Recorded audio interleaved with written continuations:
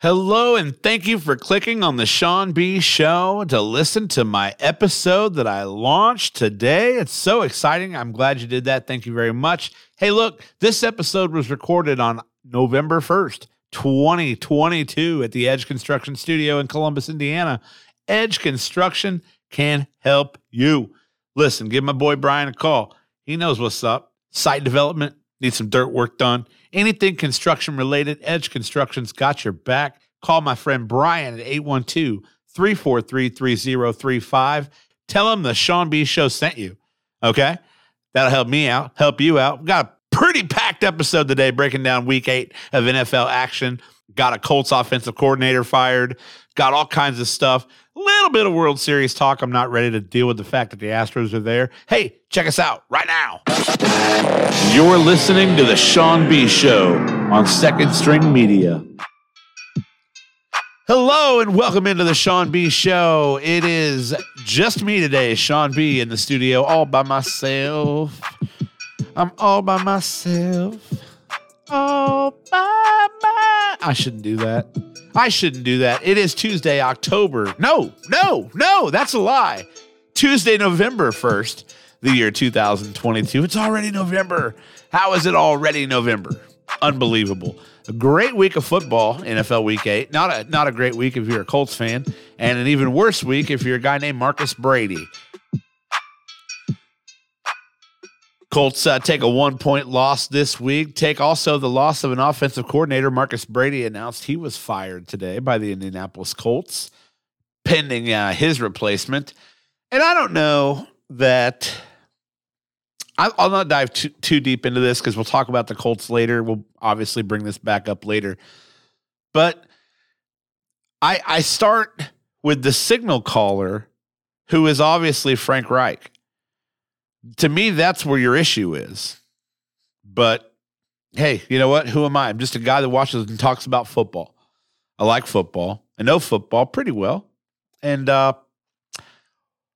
Colts fired Marcus Brady. We'll get deeper into that Colts game that happened on Sunday and more about all that and some Colts notes here later on in the podcast. We got a lot to talk about today as we break down week 8 of NFL action. But the World Series got rained out last night. I feel like we should talk about that a little bit because it's the World Series. Sometimes I forget the World Series is happening because the Cubs aren't involved. But, hey, it's happening. And last night they got rained out. They were supposed to play Game 3 last night in Philadelphia. Rainouts. Who does that benefit more? You push all the games back a day. Who does it benefit more? And the answer to that question is the Philadelphia Phillies. Here's why. Ranger Suarez, who threw in relief in Game 1, is now able to start Game 3. Game 1 starter Aaron Nola can now pitch Game 4 on regular rest and would also be available on a regular World Series rest in Game 7. Clears the way for Zach Wheeler to get another to go on Game 6. Like it clears this pitching staff that doesn't have a lot of pieces in their starting rotation. It helps them out tremendously. Doesn't change a whole lot for the Astros, even though they're awful and I hate them. But Lance McCullers still going to go Game 3. Christian Javier Game 4. Game 5 on extra rest will be Valdez again. Verlander on Game 5 on extra rest. Valdez Game 6, and then probably McCullers again in Game 7 if it goes that far. I don't think it will. I don't think they're getting out of Philadelphia. Phillies take it in 5. Phillies got to take it in 5. I hate the Astros. Hate them. But you know what? They say you're bitter. You're bitter. Let the cheating thing go. I can't. They never got punished for it. Yeah. No. I'm not a fan. Not a fan of all this. But Phillies Astros Game 3 scheduled now for tonight in Philadelphia. Game 4 with me tomorrow. Game 5 following on Thursday. So 2 days off in the World Series helps not an ailing pitching staff. Houston just has a deeper pitching staff. So advantage Philadelphia with the rainout. You're going to get more out of that staff. Houston has a really good starting pitching staff. They have a really good rotation. They've got 4 guys they're not afraid to use in the World Series. That's a lot. That's a lot to have. Guys going in relief. You got Verlander, who is basically my age, but is still a dominant pitcher. The more innings you get out of him, the better, obviously. The more rest you give him, also the better, obviously.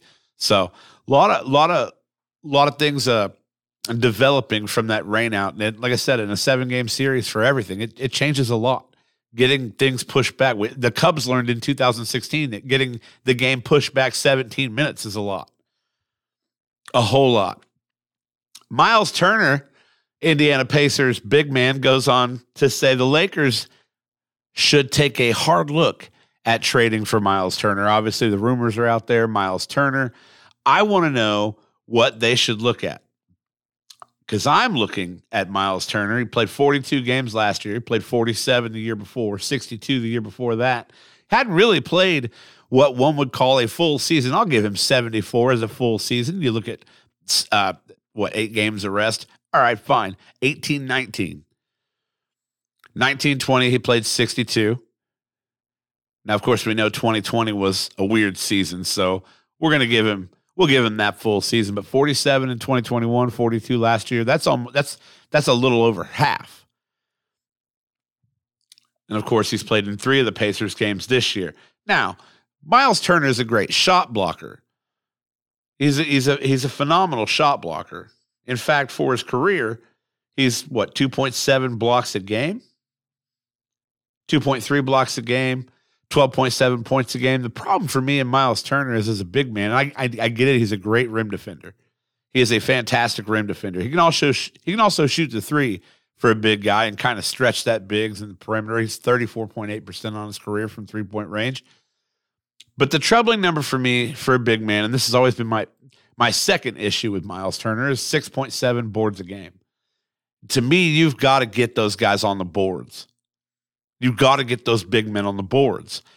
Anthony Davis is down there in L.A. Obviously, we're looking at this trade as if it's probably going to happen, or at least it's definitely in deep, serious talks. But I don't even know what they're looking at in return. I know the package the Pacers are trying to put together is Turner and Hield. I like the Pacers core. I like Miles Turner. I don't want to pretend I don't like Miles Turner. I have to count the negatives that come with Miles Turner. We haven't seen a whole lot of him. I mean, he plays half the time. So if he can clean that up and stay healthy and stay on the floor, I mean, you're not blocking shots if you're not on the floor. Fire an OC when our head coach does the play calls. Yeah, I know. I don't get it either. There'll be more on that in a minute, but man, I don't get it either. And it's hard to look at from a fan perspective and ask yourself what Marcus Brady does. I mean, does he lead practice? Cool. I mean, but yeah, your signal caller is the guy in headphones on the sideline on game day. It's Frank Wright. He's going to be gone at the end of the season, right? Again, I dove into some Colts facts here, because the one thing starting Ehlinger exposed is you don't have that veteran guy making those mistakes to blame everything on anymore. You can't say Matt Ryan's old, Matt Ryan's this, Matt Ryan's whatever. Now you're just purely looking at an offense that was pretty balanced. Colts talk's coming up later. I'll not stop if I don't stop now. Miles Turner says the Lakers should take a hard look. Does this mean he wants to go? Does this mean he no longer wants to be a Pacer? I've said this a lot about Indianapolis and basketball and those guys. Their brand is worth so much money in a better market than Indianapolis, especially a market like Los Angeles. LeBron James is in Los Angeles for his brand. His brand thrives in Los Angeles. Kobe Bryant's brand thrived in Los Angeles. That's so important to these guys now, because with all the social media going on, you want to be in a place where that type of stuff, that extra added entertainment realm of what you do as a professional athlete can be maximized. So I can fully understand why Miles Turner would want to go to LA. I don't know if you guys noticed this on the stream, but I still got a little bit of green on. Hard to get that stuff off my beard. Really, really hard to get that stuff off my beard. the Grinch makeup. I don't know if you guys saw how good my costume was last night. My wife killed it. Full Grinch attire. I wish I had a picture to throw up on the stream. For those that didn't see it, you guys probably saw it, though. I mean, I'm all over social media, right? I do that. You nauseate me, Mr. Grinch. I'm telling you, I'm jacked last night. Last night we got some good videos. We had some fun trick-or-treating with the kids. We had some kids come to our house. I don't know if anybody drove down Taylor Road and saw me dancing out by the road, but I spent a lot of time out by the road just making hand gestures and things to cars. I had a blast last night.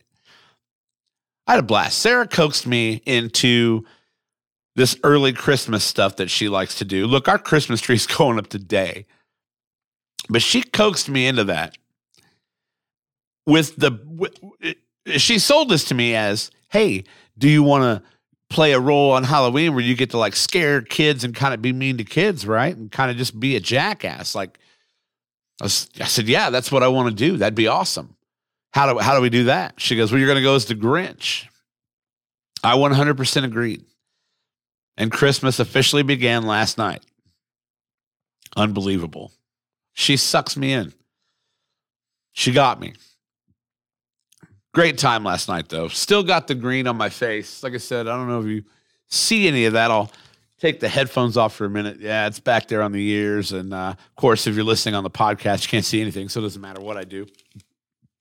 But if you're listening on the podcast, you can catch these live streams Sunday, Tuesday, Thursday, 11 a.m. Eastern live streams. Okay, Sean B. Show Live. It's on Facebook. It's the Sean B. Show Facebook page. Of course, we're on Twitter at Sean B. Show, YouTube/Sean B. Show, and Twitch.tv/Second String Media.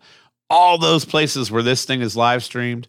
We do it Sunday, Tuesday, and Thursday at 11 a.m. Eastern. The podcast is released immediately after. Yeah. Week 8 in the NFL was awesome. And it started with a really, really good Thursday night game. That shouldn't have been as good as it was, considering Tom Brady looked really bad. I don't want to say bad. He didn't look bad. He looked like a game manager. Now, he didn't have game manager stats, but he looked like a game manager. Like, it was kind of depressing to watch, especially with all the drama you hear about, divorce this and who's that and whatnot this. When your divorce is all over the fucking internet, like, how can you come out and have a good day? And he threw for 325 yards and a touchdown. And that's fantastic. If you look at that stat on paper, that's an okay game. 26 of 44, 325 and a tud. That's an okay game, right? But when you dive into it, and if you watch this Thursday night game, you saw like Tom Brady, the fucking GOAT, looking completely uncomfortable, looking completely stymied. I mean, 12 of those points came in the fourth quarter. They got nothing in the second and third. Just looking stymied. The Ravens had their number. And this game ended up a lot closer than you thought it would be. I actually made a bet on the Bucs late because I got 11-1 odds on the Bucs to win the game. And I thought, man, this is very Tom Brady-esque. Like, if you were able to come back and do this. I didn't see it happening, but when you get 11-1 on something like that, on Tom Brady, on the GOAT, you take it, right? Lamar Jackson, 27 of 38, 238 yards and 2 tuds. And hey, I had Mark Andrews over, I think it was 46.5 yards. So I'm watching this game with intent. Okay, I got a lot of player props on this game. One of those being Mark Andrews with over 46.5 receiving yards. Got hurt, leaves the game. Of course, he's been hurt for a couple weeks. He may or may not play week 9. But doesn't matter. This Isaiah Likely kid, this new kid comes in. 6 catches, 77 yards, and a tud. This Isaiah Likely kid comes in looking sharp. Great job filling that role. Because Mark Andrews is a stud, without a doubt, a stud. And Isaiah Likely come in, have a great game. All right, helps Lamar and the Ravens get that W in Tampa Bay on Thursday night. I don't do a very good British accent, so I'm not going to try to do it anymore. Who got fired from the Colts? We'll talk about it later, Patrick. It's a hook. It's supposed to keep you here, right? It's supposed to keep you here. I got to mumble all this other shit first, and then I'll get back to that. But over in London, Broncos, Jags, I get the Broncos won. I get the Jags are who they are. All London really got out of this game was to be able to watch Etienne Jr. run for 156 and a tud. That was exciting. Russell Wilson, 18 of 30, 252, a tud and a pick. They're not fun to watch. And what's crazy about that to me is I'm considering this 9:30 a.m. London game to be a primetime game. I get it. It's not primetime, nighttime television, but that's a big game. It was exclusive to ESPN Plus subscribers, which is garbage, by the way. Not ESPN Plus. ESPN Plus is fantastic. But I'm getting tired of these subscriber only. It's not working for Amazon.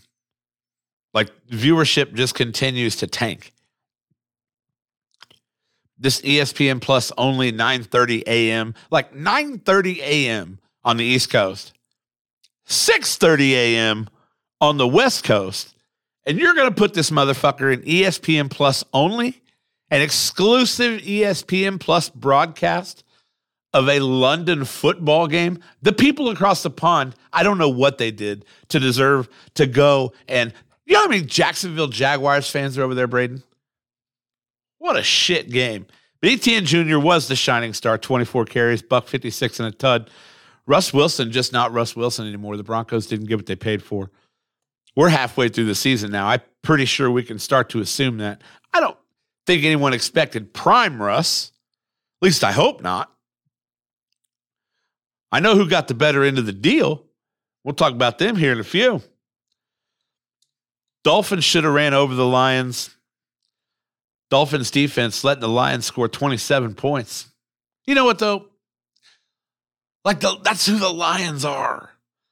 They can be in every game. Every game they can be in. They're 1-6. They're 1-6.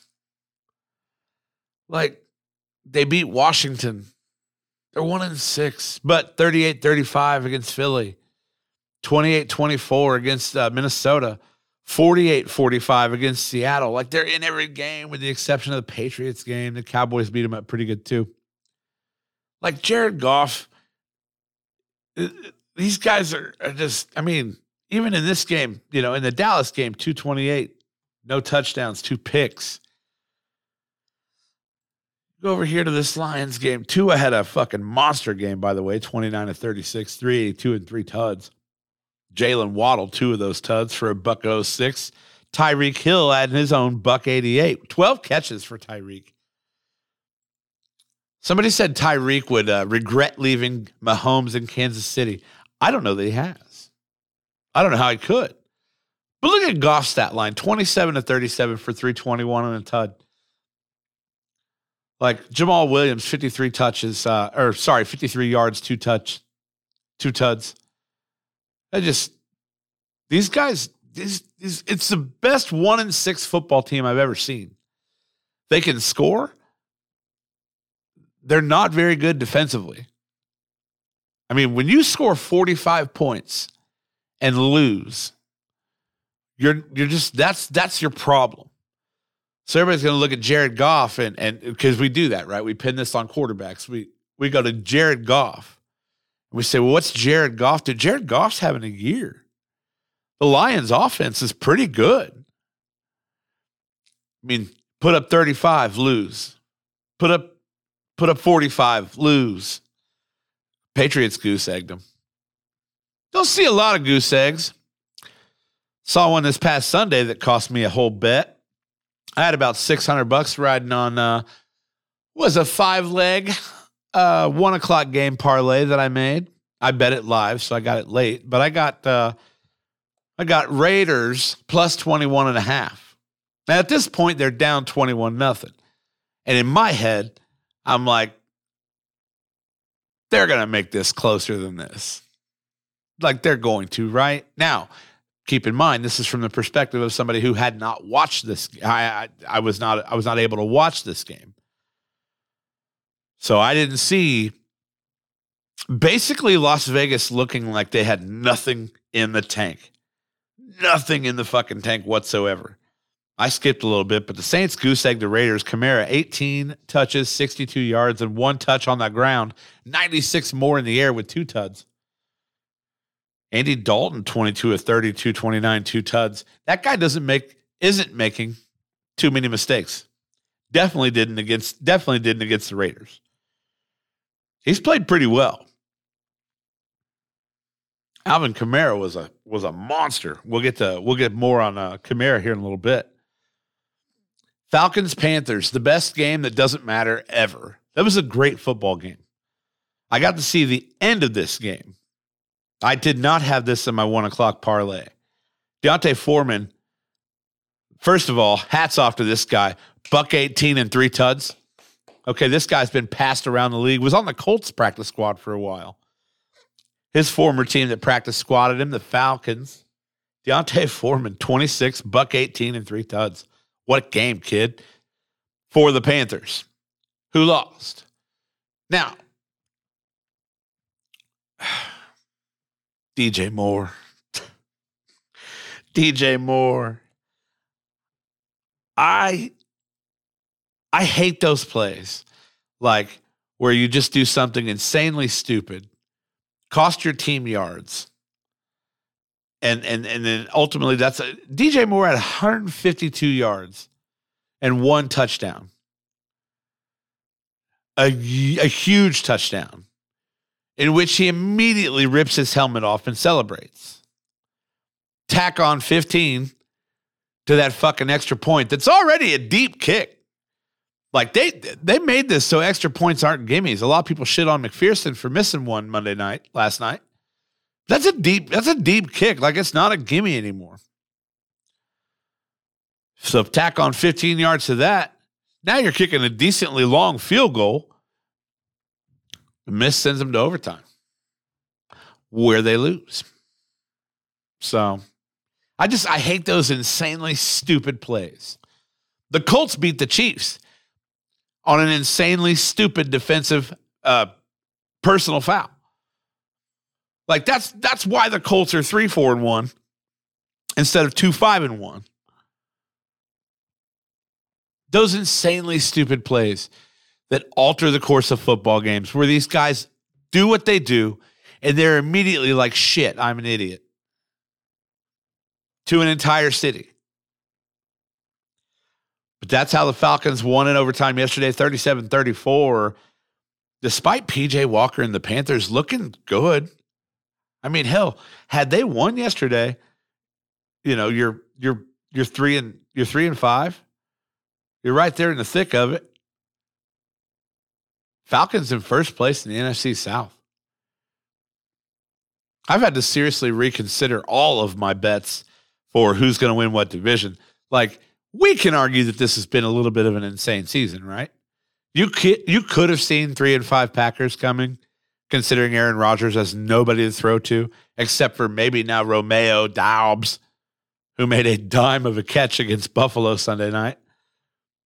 We can argue that. I still don't know why everyone touts the 49ers as Super Bowl contenders, but I'll be honest with you, CMC, whoo, boy, that guy's in a place where he can shine. Cowboys, Bears, 49-29, 20-point dub for Dallas, despite not having Zeke. Look, is Tony Pollard the guy? Is he the dude? 14 touches, buck 31, and 3 tuds. Is Tony Pollard the guy? Because, man, he looks like it. He sure looks like it. He is an easy over to bet. That guy is always making plays. Yesterday, no Zeke. Pollard, 14, buck 31, 3 tuds. Cowboys win easily. Justin Fields had a great game. Look, I'm a big proponent. I get a lot of shit because I got a lot of Bears fans, and they say, "Oh, you never talk good about the Bears." There's not a lot of good to say about the Bears. They're 3-5. They're one of those 3-5 teams you can tell really won't go anywhere. But I'm ever more falling in love with Justin Fields. I'm every week he gives me new reasons to fall in love with him. 17 to 23 for a buck 51 and 2 tuds yesterday. Added 60 yards on the ground with another tud. Justin Fields is a fucking baller. Okay, this dude come in. He's one of those quarterbacks, right? You're like, well, is he going to make it in the NFL? Is his game going to transfer to the NFL? This dude is a baller. He's tough as shit, and he's a baller. Bears got a guy to build around. Hopefully, they can keep him healthy. Saints goose egg the Raiders. I don't want to talk about that anymore. Eagles 35, Steelers 13. Kind of saw this coming. Eagles, look, I want to see them still beat somebody good. I mean, they beat Dallas. Fantastic. They beat Minnesota. Another good win. The rest of their wins, a lot of soft teams in there. Their upcoming schedule, even worse. Got Washington on the 3rd. This coming Thursday. No, they've got Houston. Sorry, this coming Thursday night. Amazon getting another thriller of a game with the Houston Texans. They got Washington on the 14th. Come to Indy on the 20th. That should be ugly. I hope not. Hard to say. Then you got Green Bay coming to Philadelphia, which is only to your advantage. That's a Sunday night game. Then you got Tennessee is probably your next big test because Tennessee is like they're winning me over. And as much as I hate to say that, they're winning me over. Derrick Henry was a monster yesterday. Was an absolute monster yesterday. I want to see the Eagles really, really tested. It's not going to be the Giants. Because I'm sorry, the Giants are the worst 6-2 team I've ever seen. Probably not going to be the Bears, although it could be the Bears. It could be the Bears. The Bears could give them a game. You got to go to Dallas still. Got the Saints coming in, then you got the Giants again. It's relatively soft schedule in Philadelphia.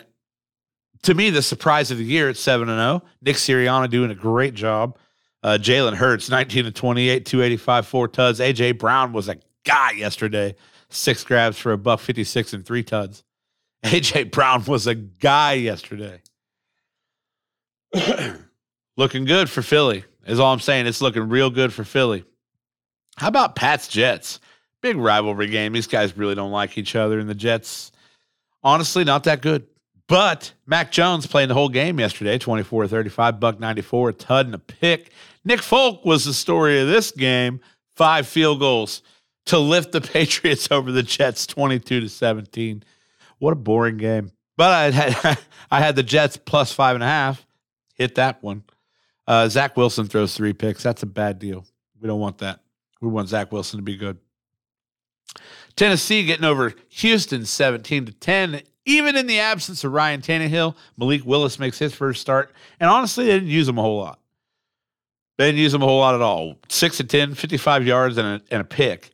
They didn't need to use him because Derrick Henry touched the ball 32 fucking times for 219 yards and 2 touchdowns. Has Derrick Henry regained his spot at the top of the running back list in the NFL? It's been a weird year for Jonathan Taylor. I still think Jonathan Taylor is very talented. I still think Jonathan Taylor is one of the best. But if you're looking at this season alone, you've got to put Henry above JT. You've got to put Saquon and Nick Chubb above JT. There's a lot of guys out there that they're just not. They're just not. The Colts are just in a weird spot. I can't get to it quickly. I was going to try. But I can't get to it quickly for some more numbers and info. Titans win, extend their lead in the AFC South. And I'm going to say this. I still think the Colts can win this division. I'm sticking to it. It's my story until they're eliminated. I don't give a shit. I've seen crazier things happen. Seahawks maybe exposed the Giants yesterday or Sunday. Okay? So you look at the Seahawks team, who is now leading the NFC West. They're 5-3. The Giants come in 6-1. Now they're 6-2. The Seahawks, who I thought might not win a game all year, Geno Smith is being a guy. Okay, Daniel Jones, lackluster day, 17-31, $176, no tuds, no picks. Geno Smith, 23-34, 212, and 2 tuds. Kenneth Walker III, 51 yards and a touch. Not a lot of exciting things going on, but listen, Seattle can come and win these big games. This look, I don't care what you thought of the other team. The Giants came in 6-2 or 6-1. So you've got to be happy getting. I mean, you got you won by 2 touchdowns. You've got to be happy with that. That's just an unbelievable job the Seahawks and Pete Carroll have done this year. And listen, it adds to that Russell Wilson conversation. You see him down in Denver, 3-5, and you're like, all right, well, and of course, all the things you hear about Russell Wilson, the things that how he wasn't accessible to his team, his teammates would have to call his team to get a hold of him. He wasn't accessible. People didn't have access to him. He was somebody who was ultimately more special than everyone else in the locker room. That's a bad vibe. Can't do that. Can't do that. That nobody in that organization seems to be sad that he's gone. And you hate to hear stuff like that. I've always viewed Russell Wilson as a very nice guy. I like nice guys. All right. He seems extremely friendly. Baseball player. I've always had a lot of good things to say. I've never heard anything bad about Russ until now. And he's in Denver struggling. 49ers, God, CMC ran for 1, caught 1, threw for 1. Unbelievable day for Christian McCaffrey and the 49ers. Jimmy G had a great game. I think Jimmy G got kind of outshined. 21 for 25, 235 and 2 touchdowns. Jimmy Garoppolo has done a great job stepping in for Trey Lance, which sounds weird because it would have been the other way around last year. But 49ers get the win over the division rival Rams 31-14. Listen, I've been mad all year because people are calling the 49ers just a definite Super Bowl contender. And I don't buy it. I still don't buy it. But I'll tell you what I saw yesterday, and I saw the 49ers energized. Okay? They looked rejuvenated. They have, the first week with CMC was kind of like, yeah, he's here. He just got here 2 days ago. They had a whole week of practice with him, and they worked it. They got creative, and they worked it. They looked good yesterday. So I still don't know if I would say immediate Super Bowl contender. I think the only reason is there's only one true favorite in the NFC, and that being Philadelphia. Everybody else, Minnesota 6-1, but Philadelphia to me is the only true favorite. Everything else you put them in a Yahtzee cup and roll the dice and see who you get. I think Dallas is good. I think once Dak gets his stuff all together, Dallas is really good. That NFC East, surprising. Sunday Night Football, Bills-Packers. This was a better game than I thought it would be. I got to be honest. I talked to a buddy of mine right before the game started, and he said, I don't want to see another blowout on Sunday night. And we didn't get that. Largely because Josh Allen had a little bit of a shaky day. 13-25, 218, 2 tuds, 2 picks, which is just not a Josh Allen stat line at all. 218 is a very low number for a guy who averages over 300 a game. 2 tuds, 2 picks. Didn't see it. Aaron Rodgers, 19-30, 203, 2 tuds, 1 pick. So similar nights for guys who normally wouldn't have nights like that. Josh Allen's just had an off night. Aaron Rodgers still trying to figure out what the fuck to do in that Green Bay offense. That's got to be the explanation. There's no other reason. And finally, Monday Night Football. To me, the surprise of the week. I thought Cincinnati was looking a lot better. I was ready to move them back up the charts. And then Cleveland just stomped that ass at home. Cleveland just put a mud hole. Jacoby Brissett put a mud hole in the Cincinnati Bengals last night. Brissett going 17-22 for 278 and a tud. Unbelievable night for the Cleveland Browns. They get a win 32-13. Nick Chubb, 23 for $101 and 2 touchdowns. There was a bet on Caesars Sportsbook. Nick Chubb over 99.5 yards with over 1.5 touchdowns. So basically needed 100 yards, 2 touchdowns. I thought, nah, I'm not going to do that because Cincinnati, the defense, no, I'm not doing that. I knew Nick Chubb over 100 was an easy bet. So 2 tuds I was worried about. I would have done tuds for 1 tud for Chubb, 1 for Cooper, which happened. But 2 over over 100 with 2 touchdowns. Great night for Nick Chubb and the Cleveland Browns. Jacoby Brissett looked good. Looked really, really good. Got to give it up for JB7. Got to wonder if Cleveland's going to want to replace him with a guy who hadn't played football in over 2 years. You think about that. Deshaun Watson hasn't played relevant football in over 2 years.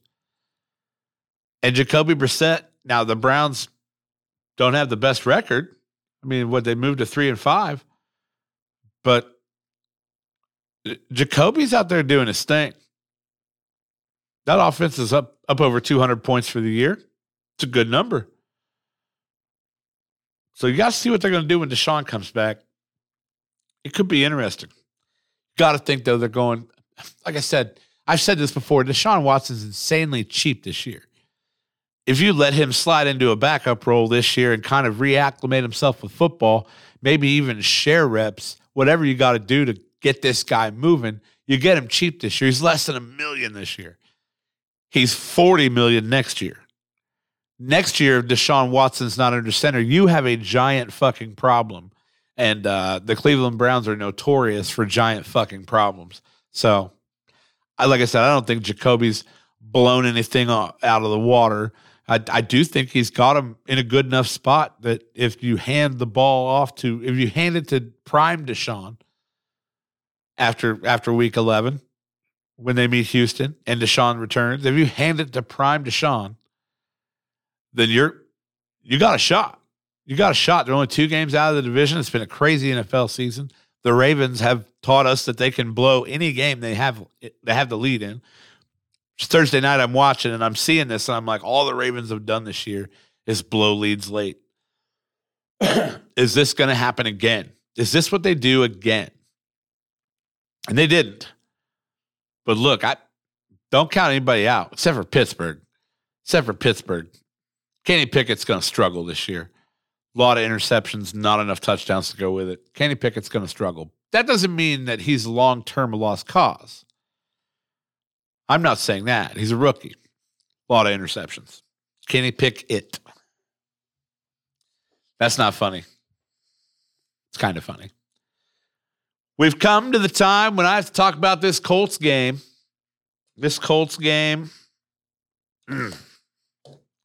Almost need a break before I talk about this Colts game. Colts Commanders. Colts blow it late. Terry McLaurin. This is my fucking city. He's not wrong. He's won championships in that stadium. Not on the NFL level. High school and college. The guy's a guy. Terry McLaurin. What a night for him. 6 catches, $113. Didn't get in the end zone, but probably made the play that won the game for the Commanders. And Heineke was able to rush it right in behind him. Heineke was 23 of 31 for 279, 1 tud, 1 pick. Shaquille back on the football field. Not really knowing, little weirdness about this whole Shaq Leonard thing. I hope it gets better. I'm hoping that he was just on a pitch count. And that's why he didn't start. Because the weird part for me is, and I was told this, I did not get to witness this, when they introduced the defensive lineups on Sunday, Shaquille Leonard was not part of that. He did not get to start. Now, I'm thinking, no matter what, for your fucking fans and this guy coming back, if you're going to introduce the defense, you've got to end that with Shaquille Leonard. That place blows the fuck up if you end that with Shaquille Leonard. Having said that, Zaire Franklin has been a fucking stud this year. Now, I don't know that you get Zaire Franklin and compare him to top of his game, Shaq Leonard. Because top of his game, Shaq Leonard's making tackles. He's forcing turnovers. He's blowing shit up. But it was very Shaq Leonard-esque last night or Sunday evening to come in and get an interception and get that stadium loud. Get Lucas Oil rocking. The roof was closed, but it might be blown off. That's what Shaq Leonard does. So to me, that guy's got to be on the field. Now, if you're pitch counting him, which is what I hope was happening, I assume that's what was happening. Let's make sure this fucking nerve in your back isn't fucked up again because we don't want to paralyze you. I really hope that's what was going on. You could almost assume that's what was going on. But to not get the start and to not give that stadium a chance to erupt at the sound of his name is a little crazy for me. A little weird for me. Ehlinger, though, 17 to 23, 201, didn't make too many mistakes. He did cough up the football in a place where we would have gotten points. Jonathan Taylor coughed up the football just after crossing the 20-yard line in a place where we would have gotten points. That's the difference to me in the game is turnovers. It's always been that way. Colts cough it up in a couple of big spots. That's been the story of the season for the Indianapolis Colts. They're fumbling, they're throwing picks. Now no picks Sunday, but they're giving the ball away too much. And that continued. Now you want to see what Sammy learned from, he's being taken to the ground, he fumbles. Jonathan Taylor, not doesn't fumble a lot. Fumble in a big spot. I really, really was shocked to see him fumble and lose that in that spot where those points were. We needed those points. We need to have this guy number 4's back. We need to rally around him and do the right things. And our defense did that. The defense did just that. Zaire Franklin's a stud. So many positives. Stephon Gilmore did everything he could to defend that pass well and come away with it. Terry McLaurin was not going to be denied. Setting up the game-winning touchdown. There were a ton of positives from this game, and big thing being the defense got to Heineke and sacked him twice. Ehlinger only got sacked once. I hate to make this sound like a joke because it's definitely not a joke. McLaughlin was sharp. 3 field goals, 3 for 3, long of 46. Matt Hawk was sharp. 56.8 punting average, 3 or 4 inside the 20. Those are phases of the game that you have to win. They tried better than I've seen them do all season to balance the game. They tried to make the game so balanced where Jonathan Taylor is now a big part of the rushing attack again. Nyheim Hines getting a touchdown, getting in the end zone, getting a tud, big part of the running game again. They tried to balance that. Paris Campbell, second leading rusher with his 28-yard run. Nyheim Hines getting 20 yards and a touch. Alec Pierce to me was a baller. Three grabs, 65 yards, made some big grabs. Sammy made some good throws. AP come down with those passes. Pittman Jr., 7 catches for 53 yards, but to me, he dropped the biggest ball that was thrown to him all day. And I'm not saying that takes away from the day he had, but you drop a ball in that situation. You drop a pass that hits you in the breadbasket. You're trying to move the ball down the field and possibly get into field goal range. And to drop that pass to me was that last drop late in the game was kind of like a final dagger. Now, granted, I know we only had 26 seconds to go down the field, but that drop by Pittman there at the end was horrible. You can't do that. That's not what big playmakers do.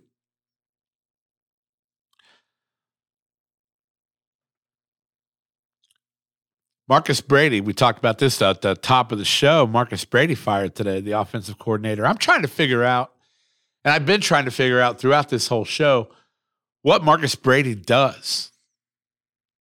Like, Frank Reich's calling plays on game day, which is clearly the issue.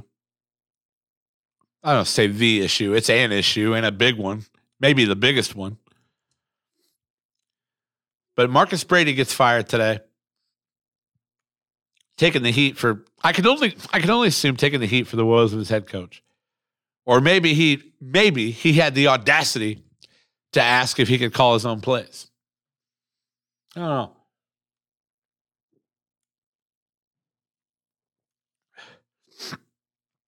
It's not a good look. It's not a good look. And like I said, I got to talk about this. Frank's not going to be here next year, right? Like, we're done with the Reich era. And a lot of people are going to say he didn't get a fair shake. Didn't get a consistent quarterback. Half of that was his fault. You wonder how different this year would have gone had they kept Wentz. Not well, from what we can see. We were looking forward to Wentz coming back to Lucas Oil. Didn't even make it back to Lucas Oil. Didn't even make it to week 8. Got a broken finger.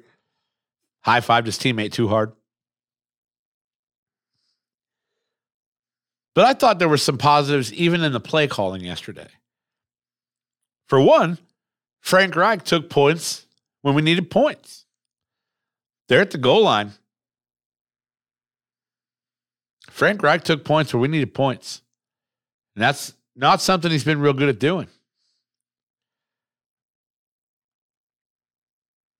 But just the overall scheme, the overall lack of preparedness. Listen to this.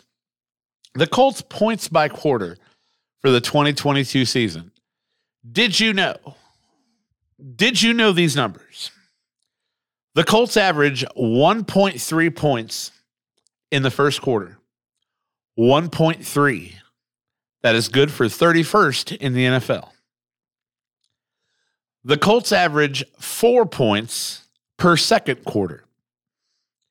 That is good for 32nd in the NFL. The Colts average 3.6 points per third quarter. That's good for 23rd in the NFL. We're moving up. And the Colts average 6.9 points per fourth quarter. That's good for 12th in the NFL. The Colts average 5.3 points per first half, which is good for 32nd in the National Football League. And they average 10.5 points in the second half, which is good for 19th in the NFL. I don't know if you can make sense of this, but it's fucking terrible. We come into games. We still have not scored on an opening possession. We're not putting up points in the first quarter. They're not coming into these games ready. The game plans they're bringing to these games isn't good. The game planning's not good. Frank Reich has been called Captain Comeback. Only this year they're not coming back. Isn't a better idea just to be ready for the first fucking quarter? Isn't that a better idea? Wouldn't that be a better strategy? That's easier said than done. I understand that. There's 32 head coaching positions in the National Football League, and almost every one of the other ones can put up points in the first quarter. This isn't a new problem. The Colts have been described as a second half team for a long time. This is not a new thing. I dove into the points by quarter stats this morning. It made me sick. So that'll be the chatter now. They fired Marcus Brady. Mid-season coaching changes aren't necessarily Jim Irsay's thing, but offensive coordinator canned today. Checking my phone all day to make sure there's nothing else that's come up, because the last thing I want to do is miss something. I saw the Marcus Brady news drop just before 11, just before I went live. So I was making notes about it almost immediately, as I'm waiting to go live and turn on the microphone, I'm making notes about Marcus Brady. So Colts, look, they go to New England next week. It's a winnable football game. It's in New England, which is always difficult. We have a rookie quarterback. I thought Sam Ehlinger played pretty well. At the end of the day, if you want to talk about for a few minutes just assessing the day that Sam Ehlinger had, I thought it was pretty good. Hit your first start, got a couple passes in. Kylan Granson, his high school teammate, caught 3 passes. That's cool. That's cool. Imagine playing in the NFL with your high school teammate. That's cool as shit. Ehlinger 17-23 for 201. Didn't throw a pick. Like I said, the only downside, the only negative I see from Ehlinger is the fumble.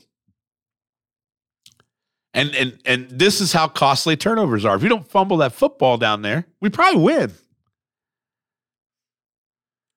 If Jonathan Taylor doesn't fumble that football in the red zone, we probably win.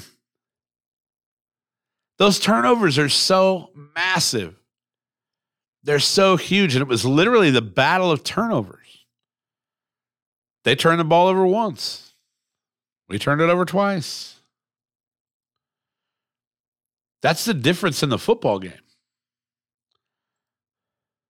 That's the difference in the football game.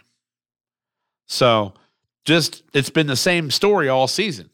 You win that turnover battle, you win this football game. You go to New England, you don't make a whole lot of mistakes. You just play your football game. They're not a high-powered offense.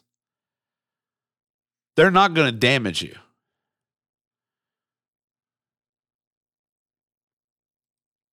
They are a 4-4 team. They did pound the Lions 29-0. But offensively, they're not what I would call a juggernaut. They did put up 38 to the Browns. But like I said, the Colts defense is a special unit. Like, they're really good. So I'm not afraid to sit here and say that I still think the Colts can win the AFC South. I'm going to say that until they're eliminated. And I don't give a fuck what anyone says. Do you even watch football, bro? Give a shit. I do have to talk about some guys, though. Something I'm going to start doing on Tuesdays. Because, man, I need to recognize people. Okay, I need to recognize people when they're absolute dogs. So, every Tuesday, Sean B. Show, 5 studs. We're going to talk about 5 studs. 5 guys that shined in the particular week of football that just need a little bit of extra recognition, okay? 5 absolute studs. 5 absolute reasons for dubs, okay? This is what we're going to do. And I got an honorable mention today, too. I'll tell you why I didn't make it and then why I had to honorable mention him, okay? Because it's my show. I make the fucking rules. All right, A.J. Brown, Philadelphia. What a day. What a day A.J. Brown had. 3 touchdowns, 156 yards in the air. Jalen Hurts, amazing. Eagles beat the Steelers. Jalen Hurts, speaking of that, Jalen Hurts also. Stud. 19-28, 285, 4 touchdowns, didn't throw a pick. He's a big part of the reason that Eagles team is so good. Christian McCaffrey, run for 1, throw for 1, catch 1. Yeah, you're a stud. That's a stud day. Alvin Kamara, pulling the Saints over the Raiders, 3 touchdowns total, 62 yards on the ground, 96 in the air. What a day for Kamara. And then look, the 5th stud, division guy, Derrick Henry. Okay, 219 yards on the ground, 2 touchdowns. What a day. What a day. Honorable mention time, Tony Pollard. Tony Pollard, the spark Dallas needed in the absence of Ezekiel Elliott. Tony Pollard will run around you. He'll make you miss. Zeke's going to run over you. They're 2 different types of running backs. They both do their jobs. They both do their jobs well. But man, in the absence of Zeke, Tony Pollard steps up as RB1 and crushes it. Absolutely crushes it. 14 carries, $131, 3 touchdowns. That guy needed mentioned. A.J. Brown, Jalen Hurts, Christian McCaffrey, Alvin Kamara, and Tony Pollard. I need music behind this segment. I just learned that. Derrick Henry, King Henry, 5 studs and an honorable mention. All right, I'll end the show talking about power rankings. Power rankings have been a big NFL thing that I have been chastised for from time to time throughout this season. It's been fun. It's been fun listening to everyone shit on me about them. But I power rank from 1 to 10. Okay. Sean B's NFL top 10 after week 8. That's what we're doing. Number 10, the New York Giants. The New York Giants. And I feel like it's a team I feel like it's going to, I got to be completely honest. I feel like after what I saw with Seattle, I feel like the Giants are going to struggle. They've got the Texans. They got a bye. Then they got the Texans. Then they got the Lions. Then they go to Dallas. So you might go to Dallas 8-2. But I don't know. I just hard to sell me on the Giants. Then you got Washington. Then you got Philly at home. Then you got Washington again. Then Minnesota. New Year's Day, the Giants play the Colts. That's at MetLife, January 1st in New York. It's actually New Jersey. No matter what, it's fucking cold. The Giants, I got to put them at 10. Leapfrogged by the number 9 Seahawks. Seattle, my biggest surprise of the year. I said the Eagles earlier, probably the NFL's biggest surprise of the year. For me, it's the Seattle Seahawks. Biggest surprise of this football season. And the only reason I say that is I, honest to God, thought that this team might not win a game. I, honest to God, thought that. This team might not win a game. Seattle Seahawks, number 9 in the Sean B. Show power rankings. Number 8, Tennessee Titans. Hard to do. Hard to do. Look, I hate the Titans. Division opponent. But the reality is they're playing really good football, and Derrick Henry's running as good as he's ever ran. As good as he's ever ran. How are you feeling if you're Malik Willis, you're making your first start, and you got fucking King Henry behind you to say, don't worry, kid, we got this. He only threw 10 balls, 6 of 10. One of them was caught by the other team. So 7 of 10, depending on how you look at it. Number 7. A lot of people say Super Bowl contender. A lot of people say I'm going to underrate these guys, but this is what it is. The 49ers, number 7. The only reason I say number 7, I'll tell you, I can't put these guys above any of the teams that I have above them. I can't do it yet. This past week was huge for them, though. Jimmy G looked good, better than I've seen him in a long time. Christian McCaffrey doing a job. That defense holding the Rams to just 14 points, so these guys could do a job. 49ers, number 7. I can't put them above number 6, Baltimore Ravens. However, I will say, if these guys don't stop blowing games, now this past week they didn't, but the Ravens have found ways to blow games. Found ways. They let the Bucs back in. Bucs had a shot late. Had to get an onside kick. Let the Browns back in. The Browns damn near. That was a back and forth game, but 13-10 at halftime, 20-13 at the end of the third. You know what I mean? Just couldn't put the Browns away. Saw Browns team last night I didn't think we'd ever see.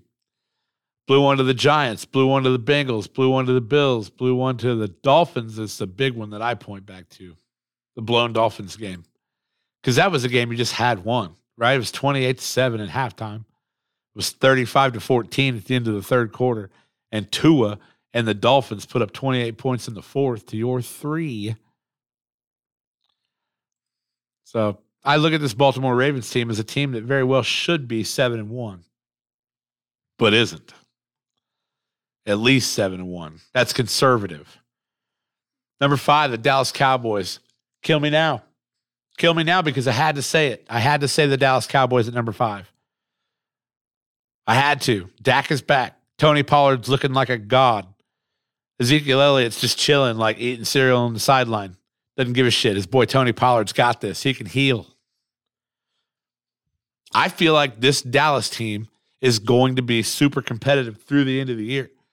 It was the Eagles game that got me. And yeah, you still had Cooper Rush starting, and Cooper Rush threw 3 picks in that game. It's probably what cost the Cowboys the game.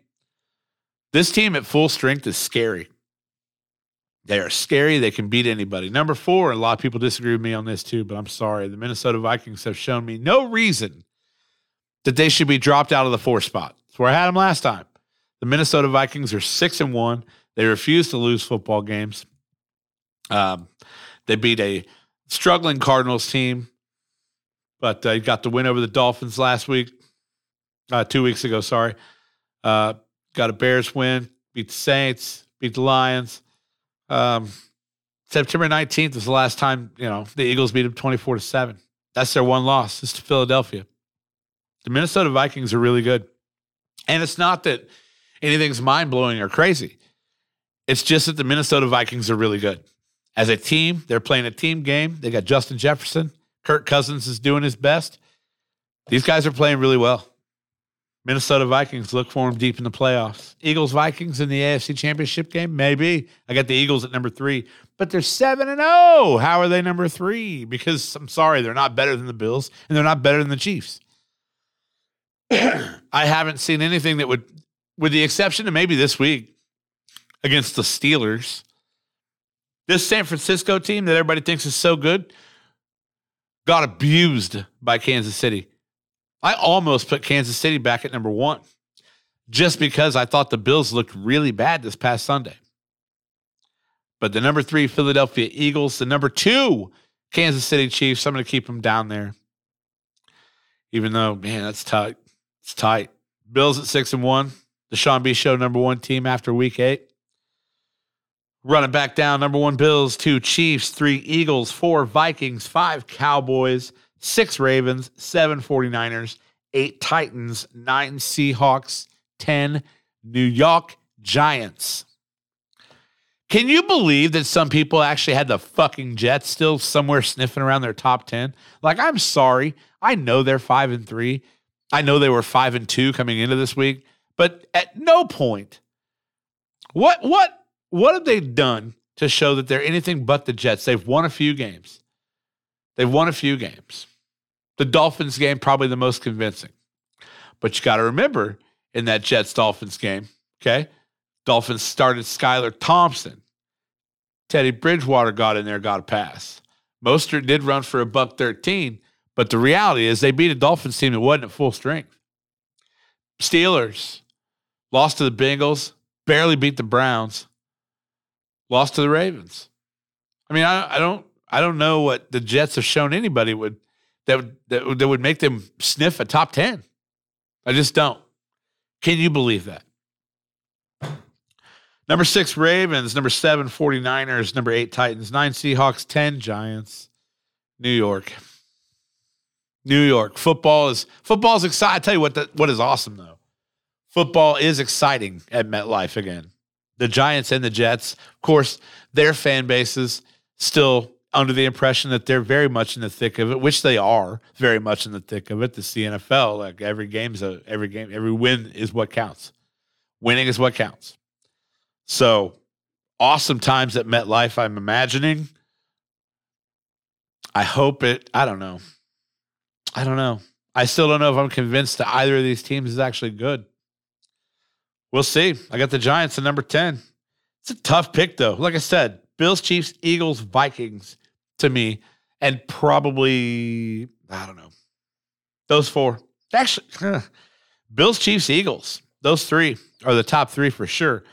4 through 10, honestly, draw them out of a hat, and you're probably still pretty accurate, with the exception of the Giants, who are barely hanging on. It's one loss to the Seahawks. They played well. I get it. Anyway, guys, from the Edge Construction Studio, this is the Sean B. Show. I want to thank you guys for giving me an hour of your time for whatever reason you chose to do that. I appreciate it. And we'll be back with a new live stream at 11 a.m. Eastern on Thursday. And then, of course, directly after that, a new podcast dropping on Spotify, iTunes, and Google Podcasts. So check us out. We're going to get out of here. Maybe I should put some music behind those segments. 5 studs, power rankings. I'm not trying to go full Berman or anything. I just, want to make some entertaining content.